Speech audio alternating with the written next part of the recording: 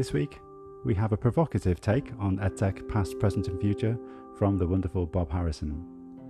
We also have Paloma Ford talking about the wonders of Triptycho. I really hope you enjoy it.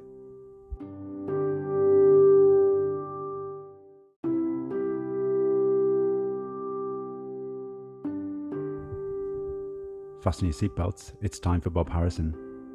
Warning, he's a genuinely lovely guy.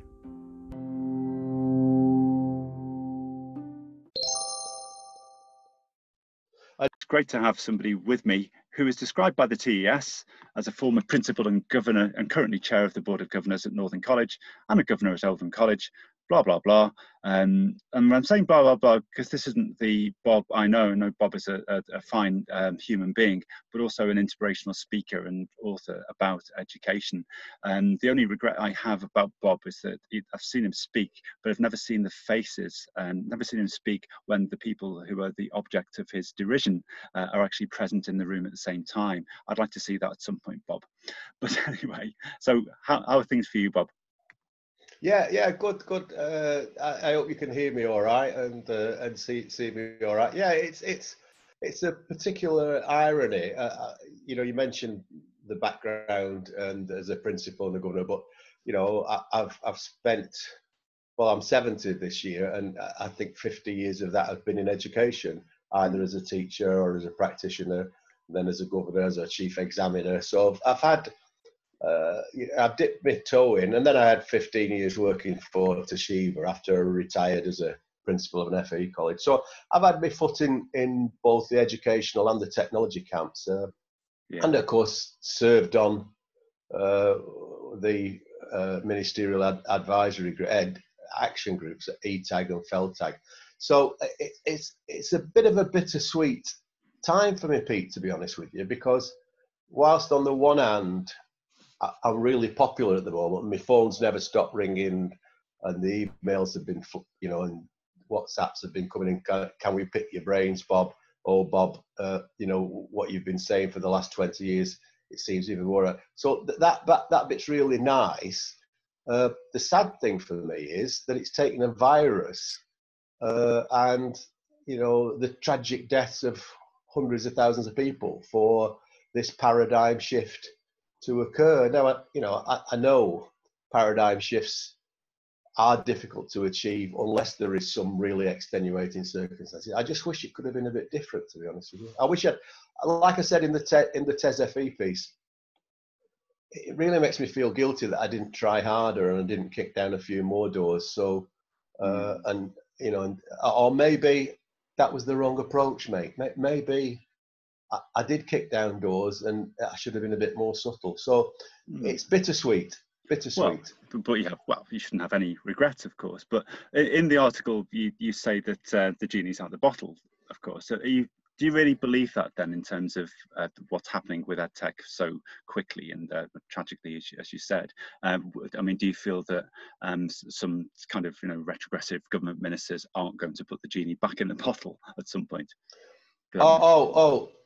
I was talking to my old friend and trusted friend Merlin John yesterday. He used to be the editor of TES Online, and then he ran Agent for Change for some time. He's retired now, and he picked up on exactly the same phrase, Pete, because he said, "Well, for some people, the genie has been out of the bottle for 20 years, and we've been playing with the genie, and the genie's been good to us, But the key now is there will be those forces, and I've already had the pylons, the Tom Bennett pylons, and the others. Ridiculous statements. And you saw some at the bottom of that piece that I wrote. Tom Bennett, for example, saying, "Oh, this is the best example that EdTech doesn't work." Well, I don't know what planet he's living on, but it's certainly not the same planet that I'm living on, because yesterday there was a really, really powerful, and if your listeners haven't looked it up, Google it. It's the Education Endowment Foundation, and it's a meta-analysis of all the studies that have ever been done about remote and online learning. And guess what?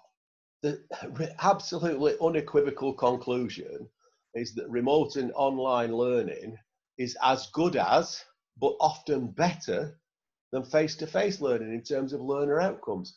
So you're absolutely right. I know there will be those forces already planning to stuff the genie back in the bottle. Well, some of them don't even accept that there's a genie, and they will be definitely and there's a real good reason for that, Pete, why they will want to. And it's not just about pedagogy, and it's not just about what's best for learning, teaching and assessment.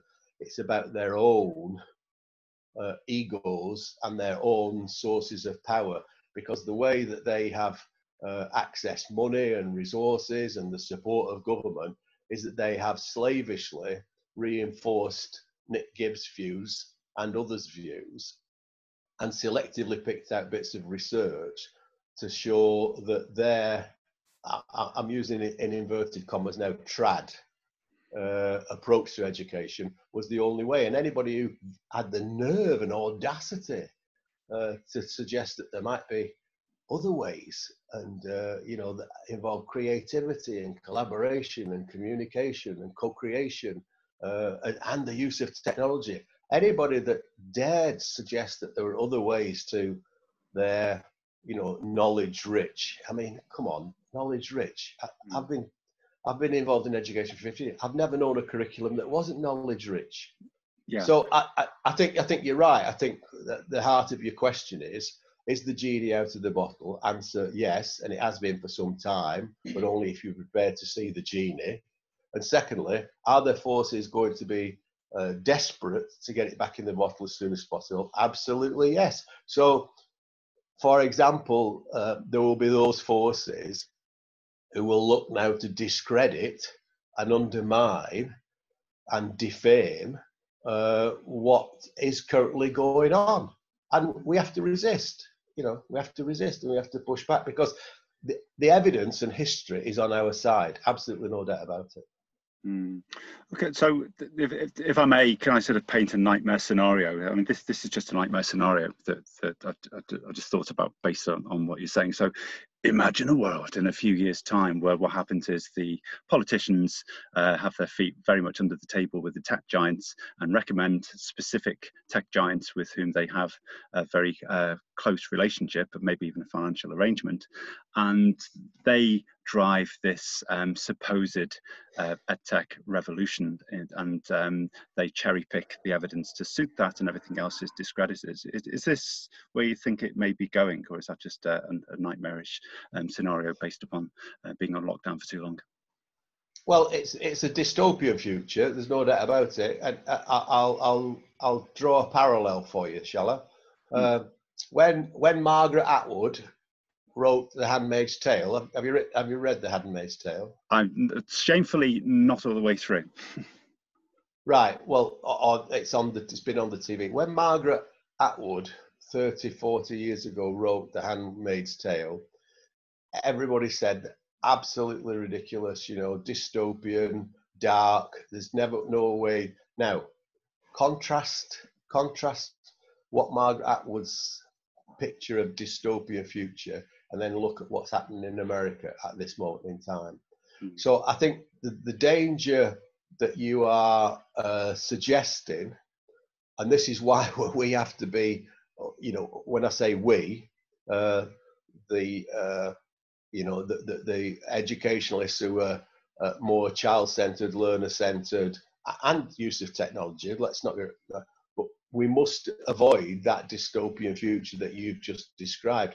If you want to see the sources of that dystopian future, as you know, I go out to Stanford University most years. I didn't go last year because I'm an assessor on their master's program for learning design with technology program. And in the economics department of Stanford University, there's two economic professors working in the Hoover Institute, which is a very right-wing economic. And they wrote a book about 10 years ago called Liberating Learning. And if you Google it, you can find it. And that is exactly the dystopian future that you've just described. From an economics point of view, schools and teachers particularly are very expensive. And you know, their idea was this should be driven by the market. And if you look at what's happened in the United States with the virtual charter schools and everything that's gone on, it's been an unmitigated disaster. And so I think you're right. There are some darker forces that will want to turn learning into something quite dystopian, machine learning, maybe affected by, built on artificial intelligence. And don't get me wrong. I think we've got a lot to learn about artificial intelligence, but the reason I object to some of those dark forces in our own education system, the Daisy Christodoulou and Tom Bennett and some of those others, they thrive on the polemicist view that it's technology or teachers, it's technology versus teachers. Well, you and I both know it's never been technology versus teachers or technology or teachers. It's been teachers plus technology.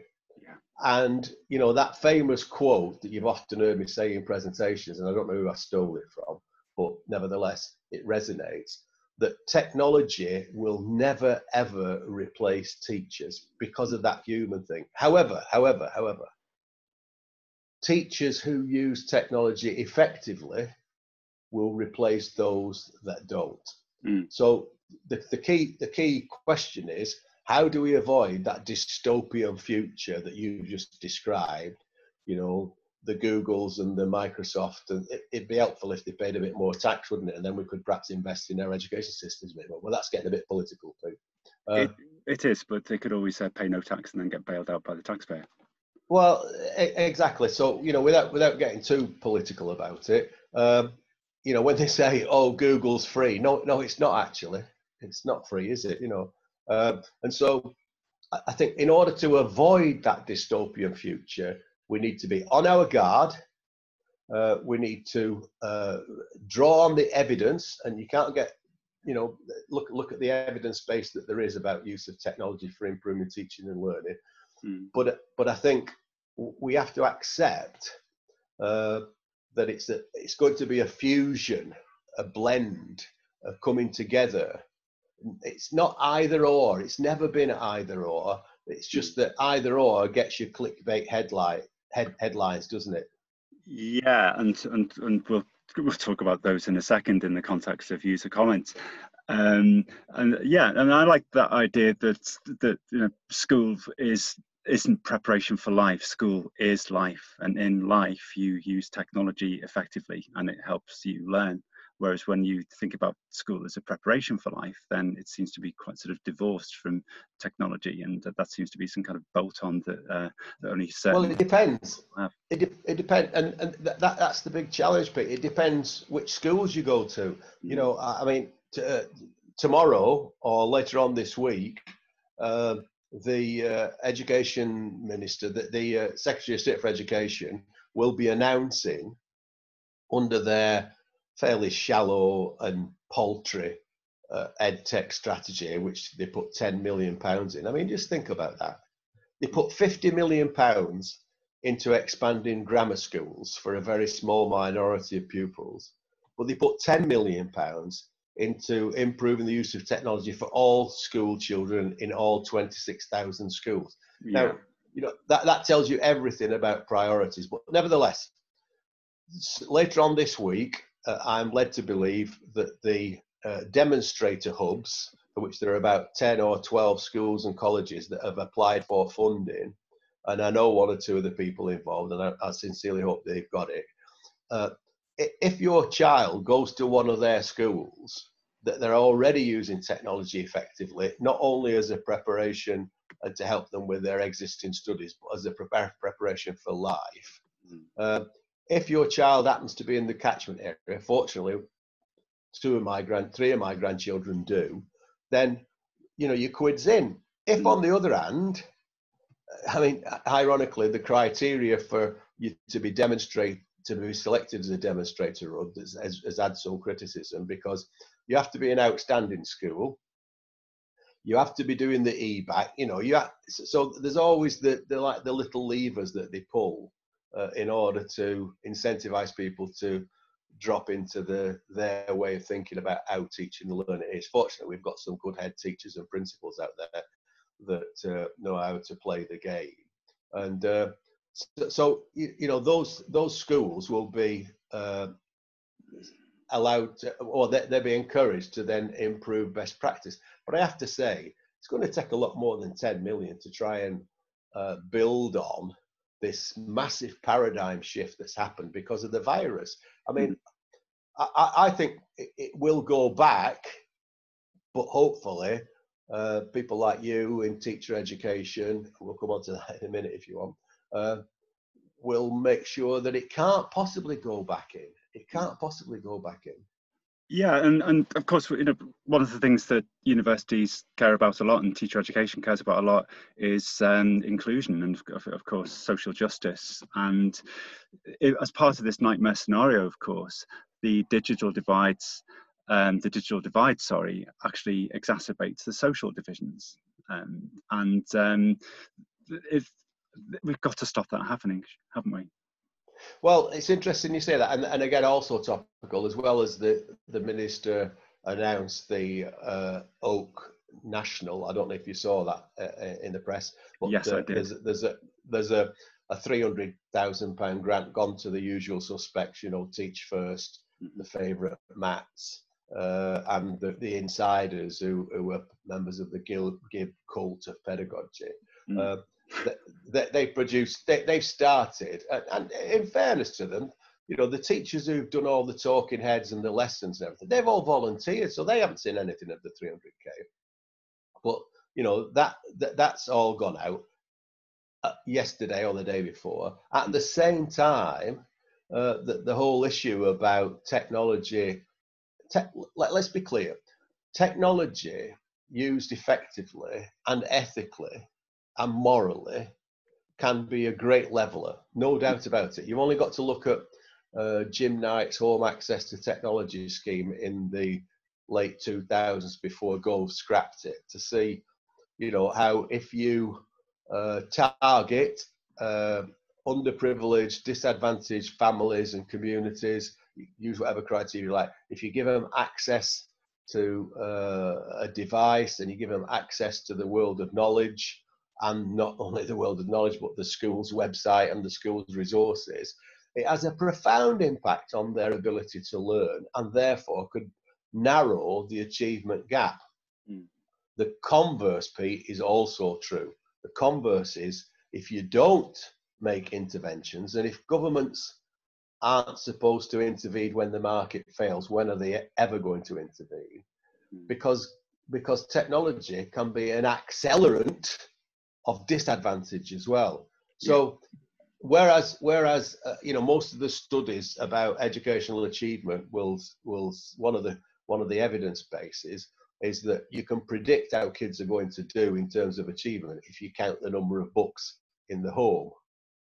Well, that's how it used to be. My view now is you can predict to a certain degree how well kids are going to do in achievement at school and college and university by looking at the broadband speed that they've got and the number of devices that they've got in their home. So and books as well, of course, because that's another resource. So I think the laptop scheme that was put out by the government,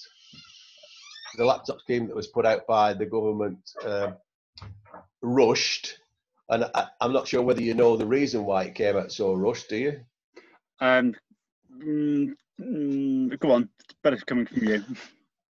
Well, it was because there's a group of lawyers called the Good Law Project, and they threatened Gavin Williamson with a judicial review if he didn't come out with something, because of the very fact that school closures are having a disproportionate effect on those who are already disadvantaged. So let me paint two pictures for you. One picture is a nice lovely family living in a nice suburb in Sheffield, 4-bedroom house, super fast broadband, 4 devices. Kids have got devices in all their rooms. It's a rich richer environment. They got books, you know, and the parents are supportive and everything. And then there's another family down in one of the tower blocks in Sheffield with no broadband, no connection, no connectivity, no devices, and in the lockdown. Now, you don't have to be a professor of education to work out what's going to happen with that, do you? So the laptops, the free laptop scheme is a great idea, but of course, what's happened? It's so full of bureaucracy. First of all, the school has to make a business case to the DFE, and there's a portal that they have to apply on. Well, it's crashed. It's not. It's they've had to close it down. It's not even opened. So that's been delayed. If you get access to the portal, the school then has to make a business case to say, right, if you give me £10,000 and I spend it on 20 laptops, I'll give it to these 10 children, and I expect we'll be able to measure it. So you've got a business case to make out.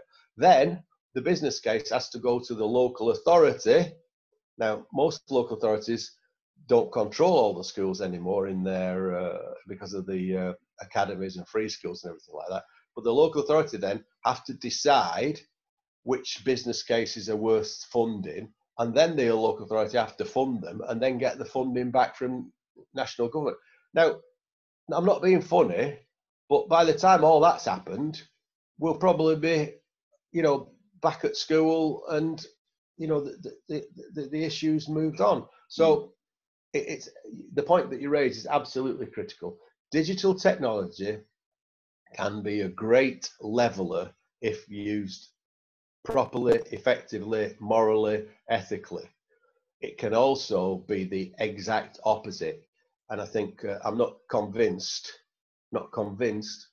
that the current government interventions are going to do what we need to happen. And especially when it's hamstrung by bureaucracy, slightly petty bureaucracy, and of course the discourse of commerce, and these are, you know, recurrent. Absolutely, but on the other hand, just to show that, you know, despite my polemicism, I can be balanced.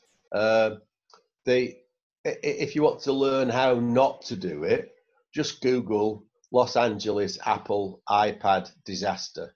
And for those of your listeners and anybody else who doesn't know what that is, basically some high ups, I mean, they're about to go to jail, I think. In fact, some of them are already in jail.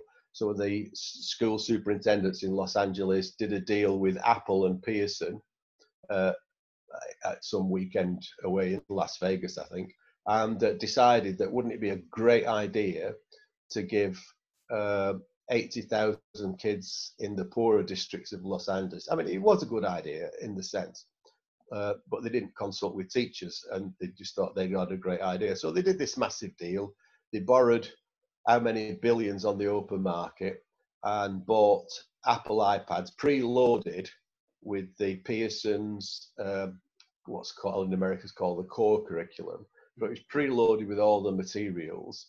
And then without consultation with teachers. In fact, what somebody said, what about the teachers? And they said, oh, well, we're not telling the teachers because they'll only moan about it. So they ordered all these laptops, tablets, you know, iPads. Other devices are available, by the way. And are they? They dumped them on the doorsteps of the schools a week before they were due to reopen, and they had to be distributed to the kids. Well, guess what? The schools that some of the schools, the teachers didn't know what the teachers, if they wanted one, they could have one at a discount price. Well, they dropped them all off on the doorsteps. They took them in. Some of the kids got hold of them immediately. They hacked the security settings, learned how to get around them, and most importantly, 80% of the schools that they dropped them off at didn't have the enough broadband capacity, Wi-Fi capacity, so it just crashed all their systems. So throwing technology at the problem will not solve it. Yeah. So without actually thinking about what infrastructure is needed to support it, of course, and I think that's something that's been, you have definitely addressed for many years, haven't you? And I try to address that as best I can. This lack of infrastructure. Well, is going to I work. think I think it's a combination of things.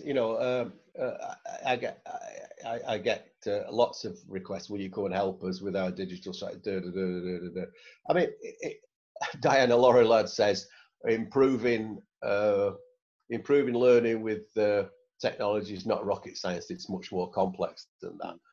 I'm not quite. I go quite so far. In some respects, it's relatively simple in my view, and there are some absolutely key fundamental principles. Whether this is FE, schools, and I laid them out in that article in the TES FE, but they apply to schools and everywhere else. Fundamentally, the first question is: do you have right at the top of the institution, whether that's board of governors, trustees, head teacher, do you have a vision of what learning is going to be looking like? Let me just show you something here. Oh, am I on video? You are on video, so I can see you, so I can describe. Okay, well, I'm going to show you a picture of my latest grandson. Oh, okay. Oh, he's lovely. Yeah, that's Zoran, and Zoran is just a year old last week. Now, work it out, Pete. When will he be leaving school? Well, if he gets back into school, about 2038. 2038. Just think about the changes that you've had in the last 6 months, 12. Here we are. You and I are on Zoom now. 6 months ago, we probably didn't know Zoom existed. We didn't know that. Yesterday, I chaired a board of governors meeting of Northern College in Barnsley, sat where I'm sitting now with all the governors on. So think about those changes, and then think about the schools that Zoran will be leaving in 2038. And then think about how do we think we'll get from where we are now? And fundamentally, these are the key principles. Do we have the vision? Do we have the horizon scanning ability in our organization to see what's coming down the line, what futures, what do we have the vision to use what we've got now? The second key is, do we have the infrastructure, the technological infrastructure to be able to support that vision of learning? The third question is, do we have the workforce capacity, capability and confidence to be able to use what technologies we've got now and in the future, and the flexibility and the ability to be agile in how we respond to that? The fourth question is, do we have a system of inspection, funding, quality control, quality assurance and assessment that will help or hinder the use of those technologies? Fifth question, are we encouraging and empowering the learners to use their own devices and their own skill set? So those are the building blocks for any future. And unless you've got, I do an exercise when I'm working with schools and colleges where I give them those 5 or 6 key things, and I said, right, what I want you to do is now rank order them for what you think is the most important. And of course, they all come up with different rank orders. You know, there's no pattern, because it's a trick question. The question is, you have to do all of them, and they all have to be done at the same time. You cannot. There's no point banging in a load of infrastructure and not having the staff capability. There's no point having the staff capability and no infrastructure. There's no point that if the learners aren't acting as digital leaders themselves in their own environment. There's no point in doing that if you've got a claustrophobic assessment, quality assurance inspection system that's going to choke any of that innovation out. So, those are the key things. You have to say at this moment in time, some schools have got some of those and colleges have got some of those in place. The ones that's not in the schools and colleges control, of course, are the ones that are with DFE, Ofqual, Skills Funding Agency, and the assessment bodies. So to some extent, you know, there are lots and lots, hundreds of thousands of teachers that are bravely innovating with technology despite the system. The key question now is, how do we ensure that we can support and move on and use those pioneers, if you like, to help the system, you know, move on as a system? Absolutely, and hopefully that will start to happen with conversations or after conversations like these. Thanks so much, Bob. It's always good to chat to you. Of course, it's a shame there wasn't lunch involved this time, of course, but we won't be doing things like that for quite a while, I don't think. Well, one final question for you: is Liverpool going to win the Premiership? Well, I remember football. Wasn't it amazing? I know. I find, not just because I'm a Liverpool fan, but I find it inconceivable that the Premier League won't be concluded in some way, you know, behind closed doors, whatever it is. So it has to happen, but obviously I'm slightly biased in that regard. No, I think it'll happen. Not, but my motivation. I don't think it'll happen because I'm a Liverpool fan. As you know, I'm a Man City fan and a Rochdale fan. I think it'll happen because there's too much money involved, and they can't. You know, the Premier League. What it might mean is they'll be played behind closed doors, because I can't see how you can get anywhere near the social isolation thing. And the price we have to pay for that is that there'll be no fans. But of course, the TV will rake it in, won't they? Because you know, because there's no fans, their audiences will go up. And I think they will try and play it and finish it off sometime during the summer, and then delay the start of the 2021 season until later on than that. But who knows? Exactly. Well, that's what we'd like to happen anyway. At least that will sort of even things out. But you know, our things in teacher. Are you still recording, by the way? I'm still recording, so I'll stop recording now. We have a very quick. No, don't stop. Let me ask you something. Yeah. Go on.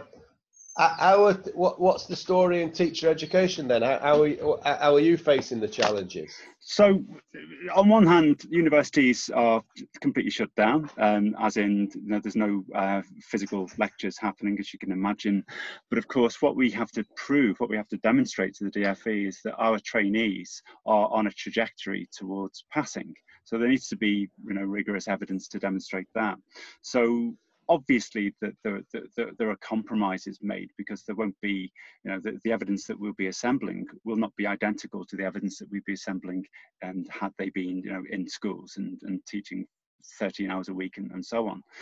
So it's a best fit approach, of course, but as long as it's rigorous and we're happy and the DFE are convinced, then they will get QTS. Of course, they'll need more support when they start teaching as NQTs. There'll need to be additional support in place for NQTs. And hopefully that will be in September. Hopefully they'll be going into jobs that start in September.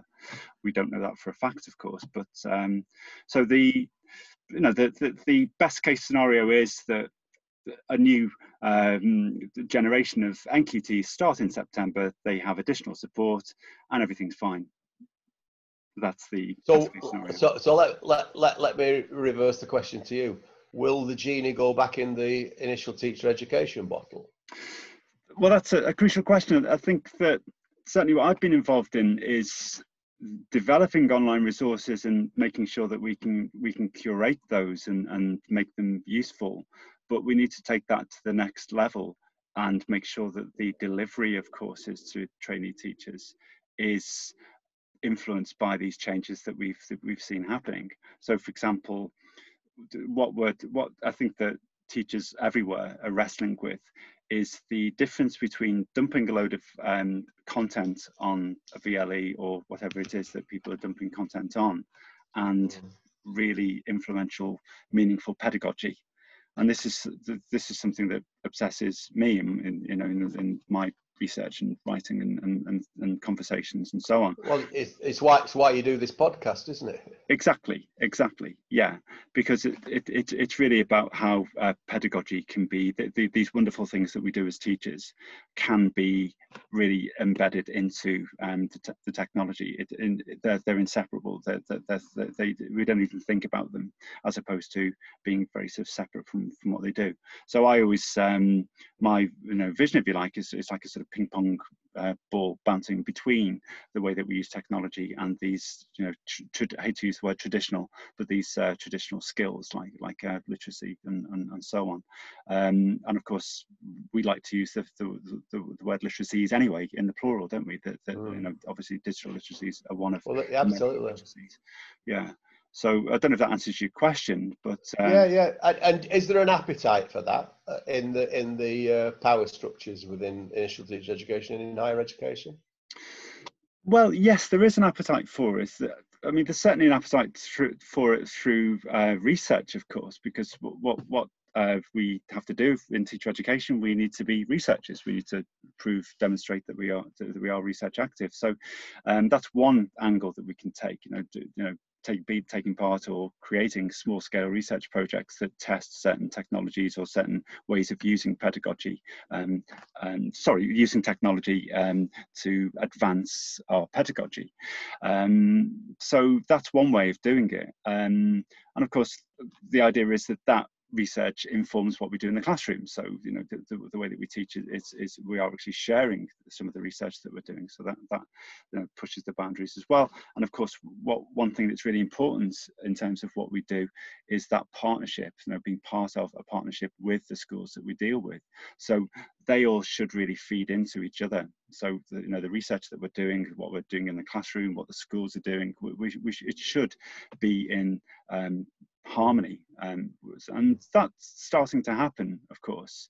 But of course, we do see barriers, the barriers that we're always talking about, the fears that schools may have towards technologies, especially students' mobile phones, and the people who are sort of trying to get in the way of the progress that we want to see happen, and they're usually in Whitehall.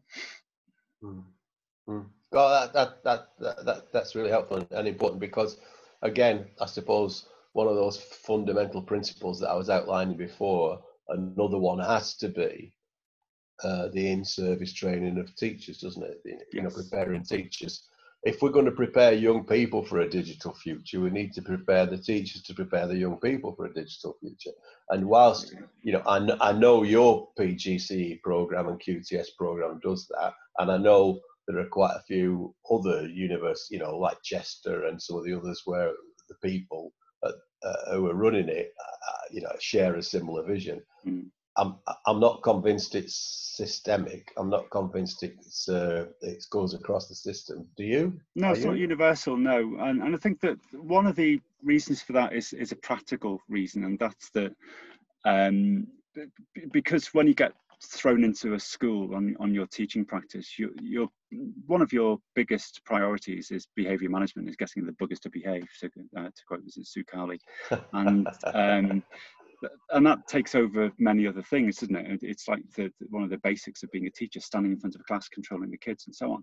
Now, if you can learn how to use technology to enhance your learning alongside that, then you cracked it. But I think that very often it doesn't feel like that to the trainee teachers. No disrespect to what they're doing, simply because of systemic issues that are outside our control, if you like.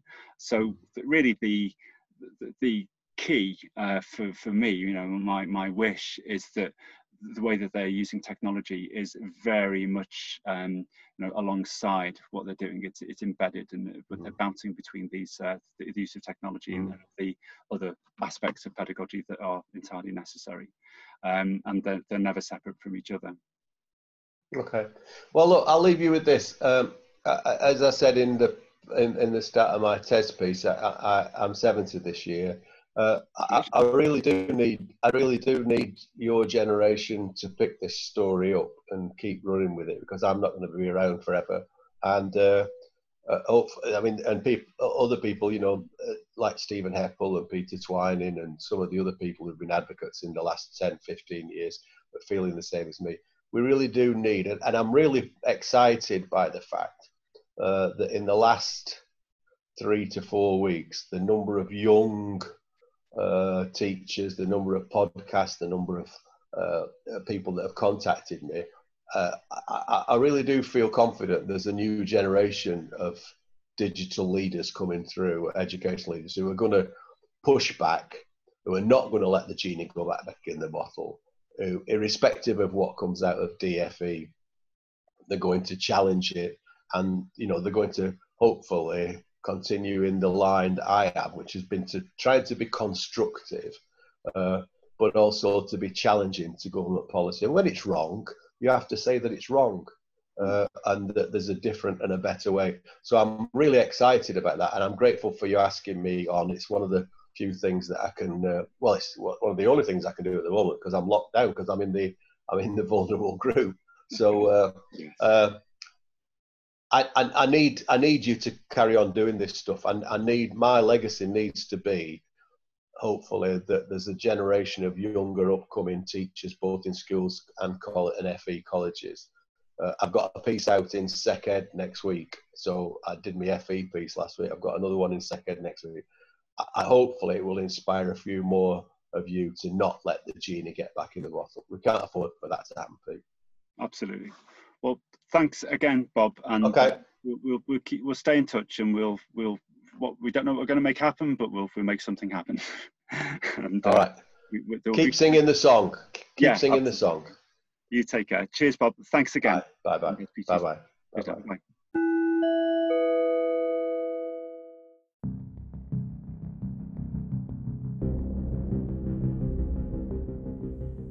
Attention, EdTech of the Week.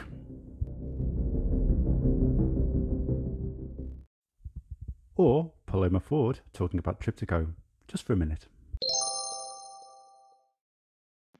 Hello, this is Paloma Ford from Screening for Dyslexia, just coming on very quickly just to talk about Triptiko Plus, which is, I've been using the product for about 7 years for my students, for my teaching.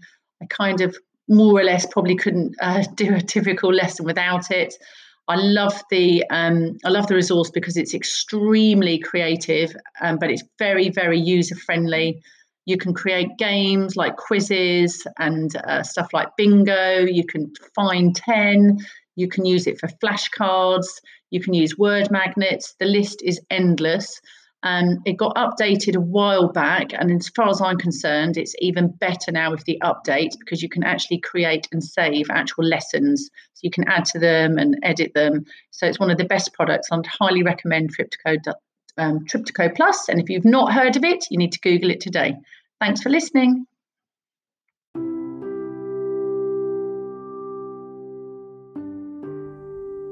Apparently, many people don't listen to the end of a podcast, so that means I can say what I want.